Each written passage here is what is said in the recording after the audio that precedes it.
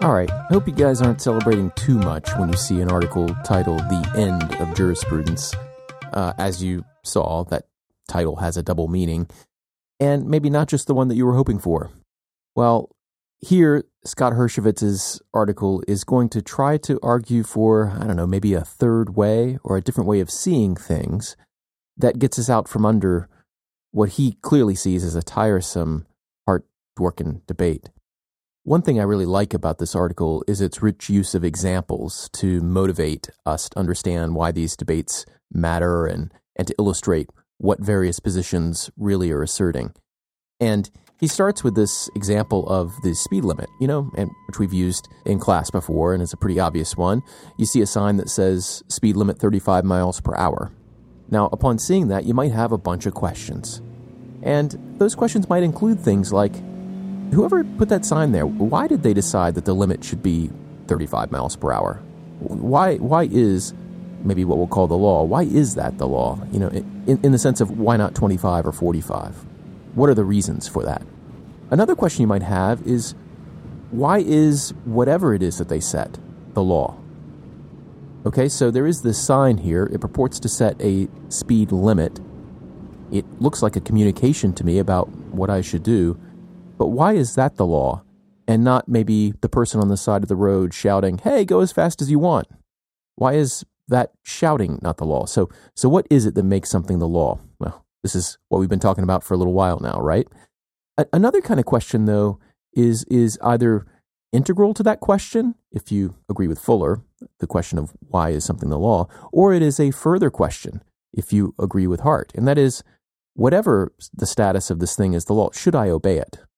Okay, so even if it is the law that the speed limit is 35 miles per hour, for whatever reasons, should I obey that law?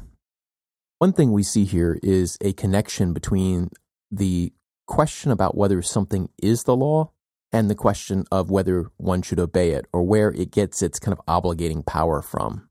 We've seen disagreement over that question, but let's take it this way. Hershovitz questions throughout and argues against the idea that law creates what he calls a distinct domain of normativity. Okay, a distinct domain of normativity. What is that? It just means an identifiable set of reasons to say that something should be the case, right? So normativity means, this is the status of something as arguing for a should, right? That you should do something. And a distinct domain of normativity is, well, it's this kind of distinct set, identifiable set of reasons why something should be the way that it is. Moral reasons are a kind of domain of normativity. When we consult morality, we find reasons to do something. Again, the should or the ought. Aesthetic reasons, when I build a building or I design something or even when I move around, maybe I have aesthetic reasons for behaving the way that I do or designing something the way that I do. And you might say that aesthetic reasons are somehow different than moral reasons. It seems a misuse of words to say that I am morally bound to design a beautiful house. And also maybe there are prudential reasons by definition sounding in prudence, that seem, again, different than moral and aesthetic reasons. So each of those is kind of different. And maybe legal reasons are also in a distinct domain of normativity. So that is kind of the positivist position in a way, right? That you can have a legal reason to do something which is separate than a moral reason to do something. Well, Hershovitz kind of maps out terrain that we've seen mapped out before. It's worth repeating here at the beginning. Exclusive legal positivism is that theory which says that the law can be identified based on, only on what people have done, thought, ways that they've behaved. There's some social facts, right? And only by looking at those social facts, all we have to do is look at what people have done or the way they've behaved. Anti-positivists, like Dworkin, say that identifying law requires moral judgment or some other normative fact, not just neutral occurrences, not just behaviors. So for Dworkin, identifying the law requires this moral exercise of fit and justification within a framework of political morality. And of course, inclusive legal positivism, with which we might identify Hart, says, okay, someone who's identifying the law might need to consult moral reasons, but only if certain social facts so dictate. So only if, for example, we can identify under an ultimate rule of recognition a constitutional command which requires us to make a moral judgment, like deciding whether a punishment is too cruel to impose. Here's one of the main stumbling blocks that positivists have had to deal with, and that's Hume's objection. And we're not going to get into, a huge debate over this, but here's the upshot. How does an ought follow from an is? In other words, if you find something that is in the world, how can you attach to that some kind of moral obligation or some kind of obligation generally? To say things ought to be a certain way is different from saying that they are a certain way. And just observing that things are a certain way, that people do in fact go to the movies on Friday night, or people do in fact do this or do not in fact do that, just observing things that are doesn't logically entail that you should behave a certain way. In other words, the conclusion that you should do something is different in kind from the conclusion that people do in fact do something. And so the claim is that if positivism identifies law just by identifying what is, then it can never really explain how things ought to be. One solution to this is one that some positivists have taken, and that's to say that the ought is only from the perspective of the law. Okay, well, what does that really mean? It means that from the perspective of the legal system, which I guess really means people within the legal system who believe in the law somehow, that you have an obligation. Jules Coleman writes that it's shorthand for saying, and here I quote, there's an underlying moral theory that is implicit in the existence of law, according to which the law's directives not only turn out to be systematically connected to one another, and thus satisfy the demands of rationality and coherence, but also turn out to be morally legitimate. I don't know exactly if that means that legal normativity is kind of an emergent property from the legal system, or that there's a certain morality of the legal system, and to say that something is legally required is to bring with it all of the kind of ethics and morality of an integrated system. Okay, enough about that for now. Hershovitz says that there's a way out of this. He says, we could abandon the thought that, in addition to their moral and prudential upshots, legal practices have distinctively legal upshots. All right, what does that mean?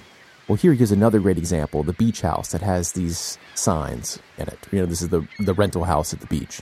One of these signs says, leave your cares at the door. And the other says, no smoking. All right, what are we to make of these rules? And he goes through it, and I'll leave you to most of it. But the key is that analyzing your obligations here doesn't invoke some kind of distinctive domain of normativity. You don't think of these as like beach house obligations. That when you're thinking about whether to follow such rules and what it means to follow such rules, that you're kind of using your kind of ordinary moral reasoning, your ordinary thoughts about your obligations to other people.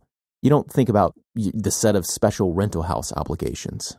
He also gives the example of official rules of chess. And we've talked about games before in class. And he says the official chess rules don't exist in a vacuum.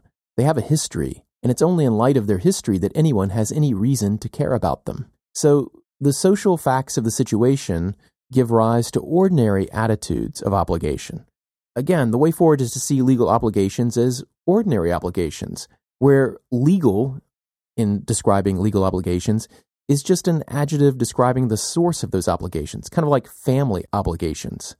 If I have an obligation to my family, I think of that as kind of a moral obligation. There's not a difference. Legal obligations and moral obligations can conflict in the same way that any two moral obligations could conflict. For example, I make a promise to one of my kids to take them out to the movies, and yet something happens with my mother and she needs my help, and I can't do both of those things.